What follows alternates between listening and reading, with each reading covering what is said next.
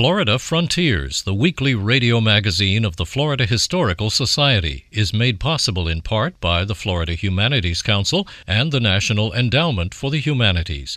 It's also made possible in part by the Jesse Ball DuPont Fund and by the Brevard County Board of Commissioners through the Brevard Cultural Alliance, Incorporated.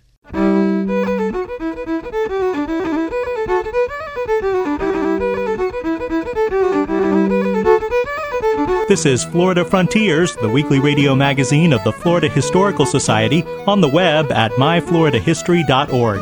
I'm Ben Brotmarkle, and coming up on this week's program, we'll visit the Audubon House and Tropical Gardens in Key West. In addition to the white-crowned pigeon, he did the great white heron here. He did the Louisiana heron, even though it's called Louisiana heron. It was drawn in this area. The roseate spoonbill. Slot machines could be found in some Miami drugstores long before modern casinos were legal in Florida. In those days, the slot machines were everywhere in Miami. And the exhibition Florida Cattle Ranching, 5 Centuries of Tradition explores Florida's cowboy culture. All that ahead on Florida Frontiers. Blackbird singing in the dead of night. Take these broken wings and learn to fly all your life. You were only waiting for this moment to arise.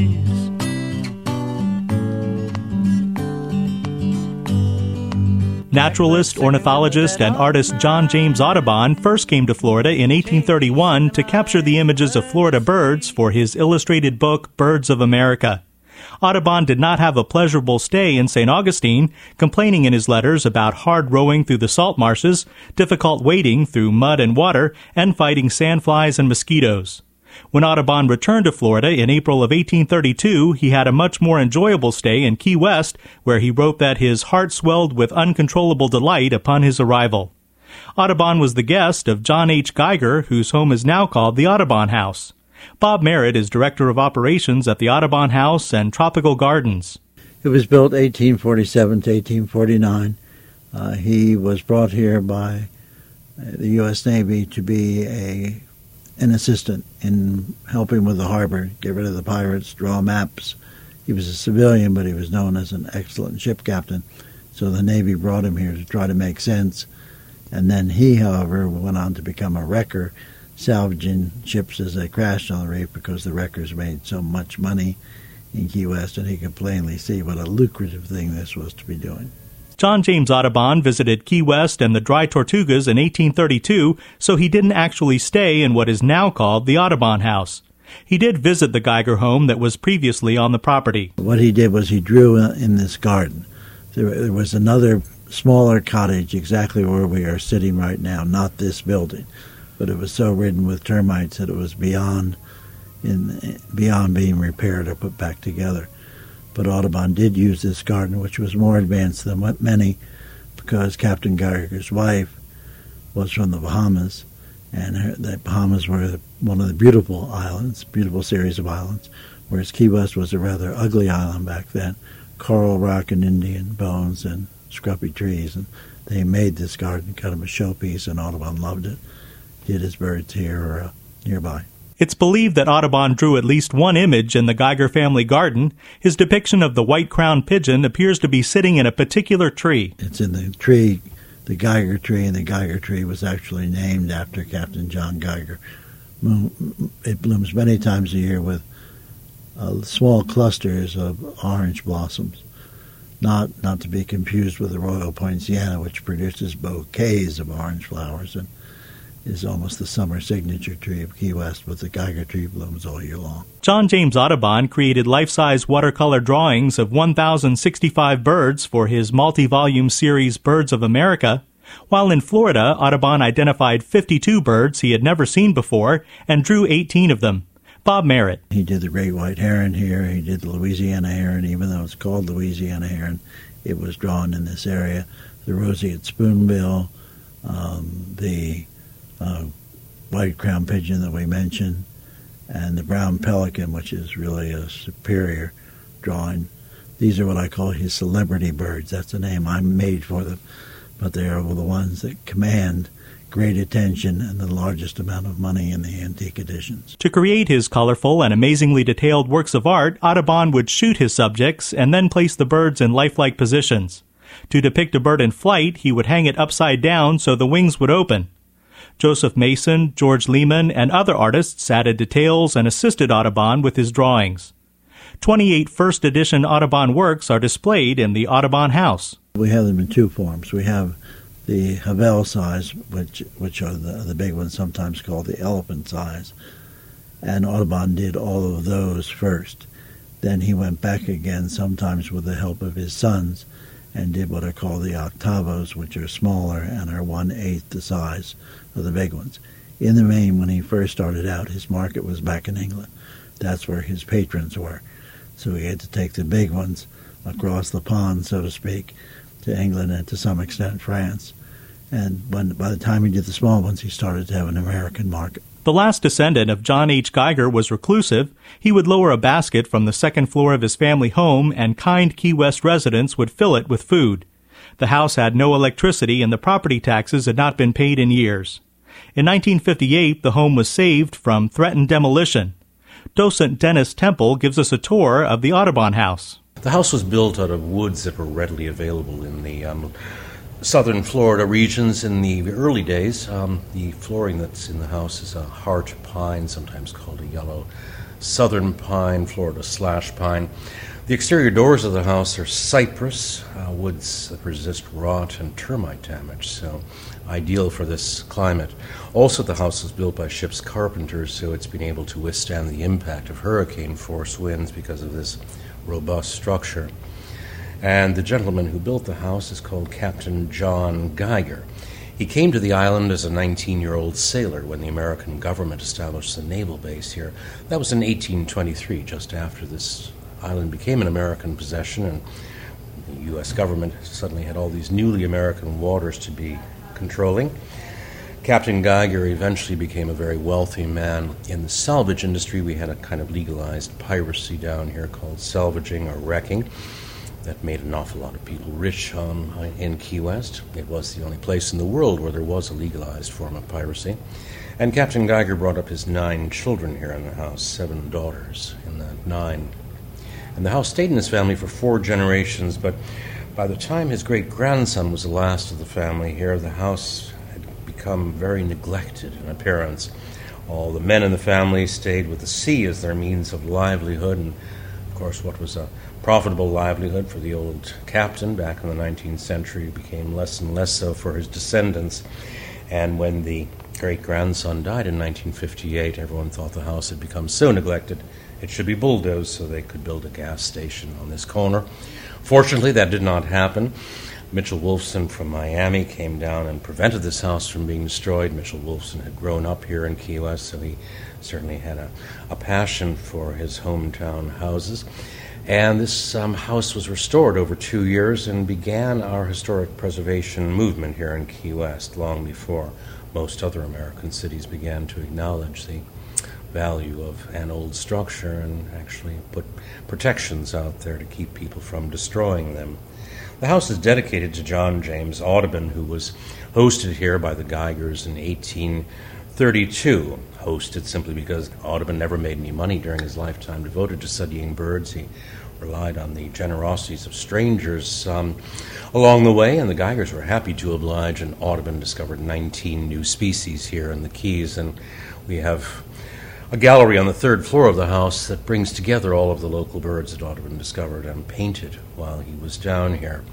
And we have 2 forms of the antique hand watercolored versions of Audubon through the house, large copperplate engravings that show every bird life size. These were done in England in the 1830s, copperplate engravings, and formed the double elephant folios of all 435 species that Audubon placed on paper life size for us. These were only done in small quantities because only a few rich people could afford them, so Audubon made the birds of America less expensive in the 1840s by reducing the original image through a series of lenses. It was called the camera lucida, brought the image down to 1/8 full size. He called these the Royal Octavos, and those were done in hand watercolored lithographs. And our third floor gallery brings all of our local birds together in one room in the antique lithograph form. Also on display at the Audubon House are the handwritten field notes of John James Audubon. These observations and descriptions were later incorporated into the ornithological biography as a companion to Birds of America. Dennis Temple. Yes, that's one of the things that not many people know about, aside from making marvelous paintings of these birds and giving them a species designation, officially giving them a name for the first time. No one else had attempted to document the Birds of America before Audubon took on this challenge. Audubon wrote very detailed and very charming notes about each of the birds, their way they mated, how they built their nests, and he gives you a very good indication of the natural habitats that he was experiencing while studying these birds in the very early Key West, when there wasn't much of a population here at all, and they were still here in great numbers. Yes, just not Key West, but he discovered a lot of new species at Indian Key, and also the dry Tortugas, where Fort Jefferson Taylor is 70 miles off the shore of Key West. As visitors tour the Audubon House in Key West, they can enjoy displays of antique furniture as well as the work of John James Audubon. Director Bob Merritt. The most valuable one perhaps is the Biedermeier desk, which is in the parlor, but there's also a harp from Dublin, a piano from about 1790. There are a couple of ladies' dressing cabinets and things like that. They're spectacular. A puppet theater for children in the children's bedroom, an old French male piece but has all these drawers in it and a clock on top, so he could keep his suspenders and his handkerchiefs and all the things in the drawers and watch the time when he was due at some social function or for a date or whatever the case might be. But they are most unusual pieces. The Geiger family home, now called the Audubon House, is one of the oldest houses in Key West. Its restoration is credited with starting an active preservation movement. As Bob Merritt explains, the house itself did not originally have glass windows as it now does. You have to remember that initially there was no glass. It was just the open window structure, open doorway structure. Floors are original, wooden doors are original, but there was no glass in the house. The entire idea was to capture the breeze, but they tended back then to wear much more heavy clothing, formal clothing, regardless of the temperature. And they wanted that breeze so much from any direction. And one can see how much of each room is devoted to window space or door space. No curtains and no screens, but that also led to bugs. And there is evidence of sickness in the house, a wheelchair, child's carrying chair from the yellow fever of the time period. Today, the Audubon House and Gardens can be rented for special events. Like the house, the tropical gardens reflect the aesthetic of the 1800s when John James Audubon visited Key West. Number one, of course, is the Geiger tree, but we also have sapodilla trees, and these are evidence of the kinds of things that were brought back from Cuba and from the Bahamas that were planted in here. There are a lot of old plants in there too. But we also have to keep restoring it all the time. Originally, this garden, as it is currently laid out, was done by Peggy Mills, who owned what is now called the Gardens Hotel. But the Gardens Hotel was her home, and she did a beautiful garden there and then designed this one. This one had to be, while beautiful as a garden, it also had to provide food, and so it had many different purposes. You had some cattle around and some pigs and some chickens, and so that in addition to fish, they had some other things to eat too. The original works of John James Audubon are proudly displayed at the Audubon House. While there, you can also purchase your own original early work, or if your budget is smaller, a very nice reproduction print. Bob Merritt. We sell two kinds. We have the antique prints from the first, second, and third editions, as well as some Havels here. And then we have copies, modern-day reproductions, either the Princeton's or the Heritage Edition or the Audubon House editions. These are wonderful, and they're much less expensive in general, but they are machine-produced, whereas we have an enormous collection of particularly octavos, which are all hand-colored and all from the 1840s, 50s, or 60s. The Audubon Society, named after John James Audubon, was created in 1886 to preserve and protect birds. A primary focus of the organization early on was to stop the mass killing of birds in South Florida to provide plumes for women's hats. The Audubon House and Tropical Gardens no longer is directly affiliated with the Audubon Society. We're very close to them, and they have been close to us, and at one point in time, the Audubon Society actually ran the property. But then they came to the conclusion that Key West was not wilderness enough, not consistent with its mission, not providing habitat for the birds. They wanted less to be concerned about antique furnishings, roofing, termites, and such. They thought they needed to be concerned about space and wildlife for the birds. And so they returned to the Wilson Family Foundation to mentor and monitor, and that goes on to this day. Audubon planned a return trip to Florida in 1837. He visited Pensacola, but was unable to arrange transportation east and south due to the Second Seminole War. Today, his original life-size depictions of birds can be enjoyed at the Audubon House and Tropical Gardens in Key West. Blackbird, fly into the light of a dark black night.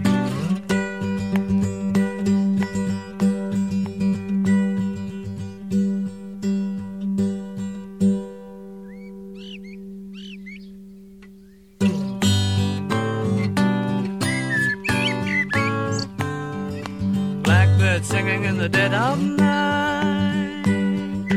Take these broken wings and learn to fly all your life. You were only waiting for this moment to arise. You were only waiting for this moment to arise. You were only waiting for this moment to arise. This is Florida Frontiers, the weekly radio magazine of the Florida Historical Society. I'm Ben Brotmarkle. Visit us on the web at myfloridahistory.org to find out about upcoming events, discover great books on Florida history and culture, listen to archived editions of this program, and much more. While you're there, please take a moment to click on the Join Now button and become a member of the Florida Historical Society. You'll receive our journal, the Florida Historical Quarterly, our newsletter, the Society Report, and much more. That's myfloridahistory.org.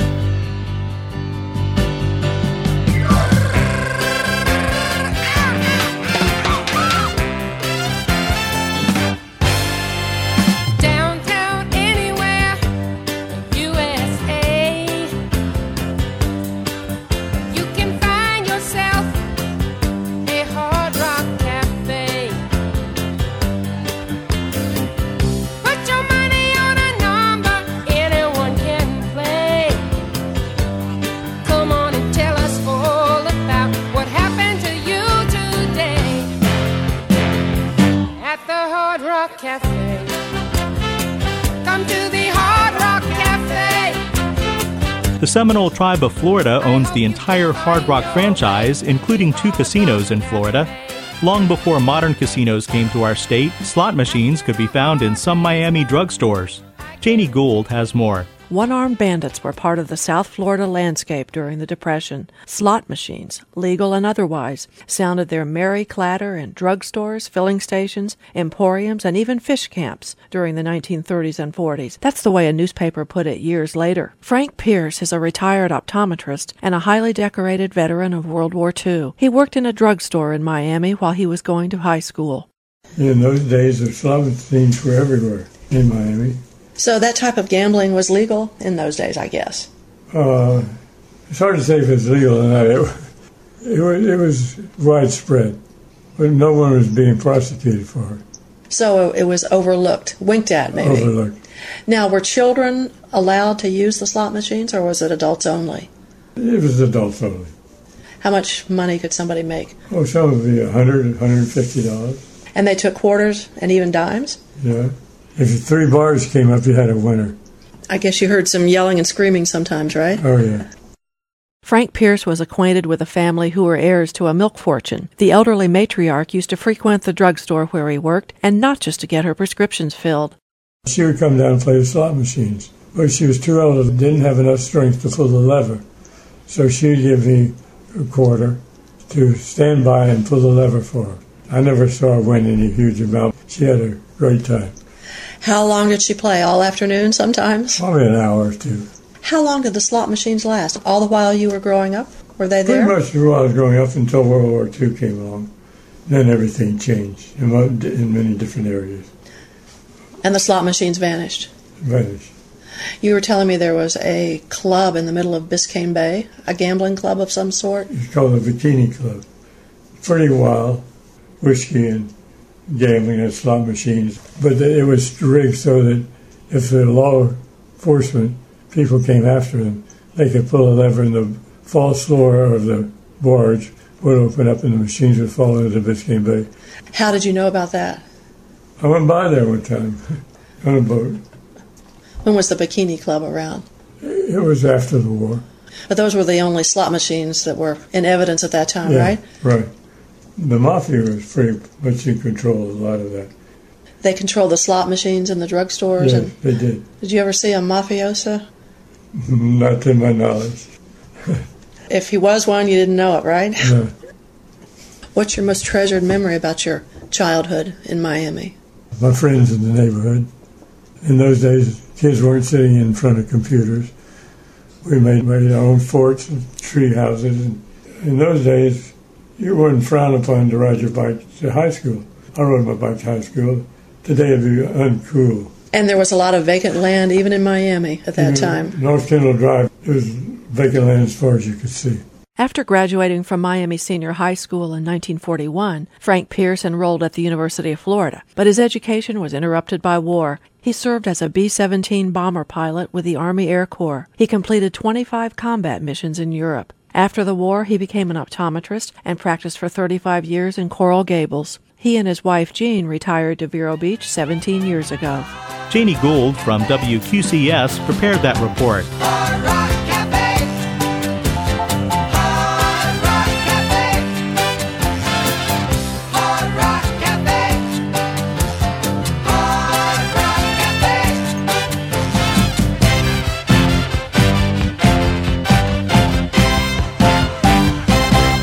This is Florida Frontiers. The opening of the exhibit Florida Cattle Ranching, 5 Centuries of Tradition provides a glimpse into a way of life unknown to most Floridians.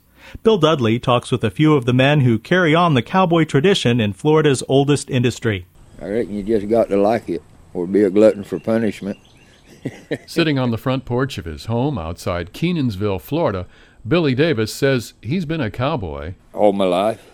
And so was my daddy, and so was his daddy, and so was his daddy. About 45 miles southeast of Kissimmee on US 441, Kenansville is in the heart of Florida's cattle country, surrounded by large ranches, including one nearly 300,000 acres in size. Cattle ranching in Florida is huge and figures very strongly in Florida's history.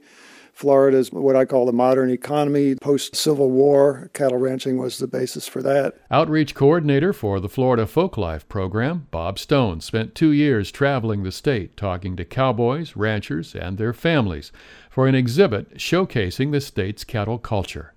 From a few livestock brought here by 16th century Spanish explorers, Florida's cow population today is estimated to be nearly 2 million head, on ranches from Homestead to the Panhandle. Most of the men who work the herds are hired as needed for a day or two at a time, and often that day begins early in the morning. Most places you're in the saddle at 7 o'clock, which means, if you live 20 miles or 30 miles away, you got to get up and get your horse fed, tacked up, and your chores done, and then drive to the ranch, so it's usually early morning. Cowboy artist Eldon Lux owned his own ranch out west till hard times in the 1980s. Now works various jobs in the industry, as do many of his friends. My day work, I paint, I still trim and shoe a few horses. I've also got a saddle shop. And I can run a loader a little bit, but if I don't ride my horse 2 or 3 days a week, I'm hard to live with. I tell you, you'll not meet a group of harder working people. And one thing I've learned is this work is so dangerous. Brood cows weigh 1,000 pounds, bulls weigh 2,000. You don't think about it being a dangerous job. You just try to be in the right place at the right time. And I mean, agriculture itself is a high-risk job. If you got a good crew, you got people know what they're doing, and you work together, why you can eliminate a lot of the danger and the risk. You know, all of us can do different things, but they ain't nothing like cowboying, are they, Elton? Billy Davis says one thing that keeps him in the saddle is the feeling of being close to nature and the outdoors. Oh, man, you've no idea unless you lived it. Early in the morning, fog laying across them palmettos in the piney woods, your dog's holding up a bunch of cattle, and you and your riding partner sit there, and cattle coming out of there, you know, and you sit real quiet. And at that time, you're not thinking of bills you got to pay or nothing else. There's a rodeo nearly every weekend somewhere in Florida. Cattle people share a strong sense of community, a long history of families working together over generations. When people get concerned about what this world's coming to, if you look into the cattle ranching community, you know, you'll have a pretty secure feeling about there's a lot of good still going on. People are doing a lot of good work and pulling together as communities have for centuries. To see the young people, that's one of the things that's impressed me most, is they know what they want to do and they're working hard, and they come out of high school, you know, the good ones they're ready to go. Another cowboy who's becoming known as an artist, Sean Sexton, has a small ranch near Vero Beach. He sees the exhibit and the renewed interest in Florida's cattle industry as a way to heal the disconnect between Americans and the people who feed us. It's probably not even 2% of us anymore. It's 1.8% of us are doing all of this on behalf of the other 98%. Everybody 100 years back had a farmer for a forebear. Right now, we're determining what real value is in our culture. What we thought was value is turning out to not be value. A lot of the things that we devalued, farm commodities, those things are ultimately going to find a real value in this world that we're living in. You know, basically food and all of its sources. Those are things that have always been the stepchild in our culture. I'm from the West, and I'm proud of my heritage from the West. I'm also proud to say that there's no place east of the Mississippi River that I know of that has the tradition and the ranching heritage and the pride, the cowboy pride, that this part of Florida does. I'm Bill Dudley. With funding from the Florida Department of State Division of Cultural Affairs, this report was produced by the Florida Humanities Council. You've been listening to Florida Frontiers, the weekly radio magazine of the Florida Historical Society. Please join us again next week, and until then, you can visit us on the web at myfloridahistory.org, join us on Facebook at Florida Historical Society, or follow us on Twitter at myflhistory. Have a great week. I'm Ben Brotemarkle.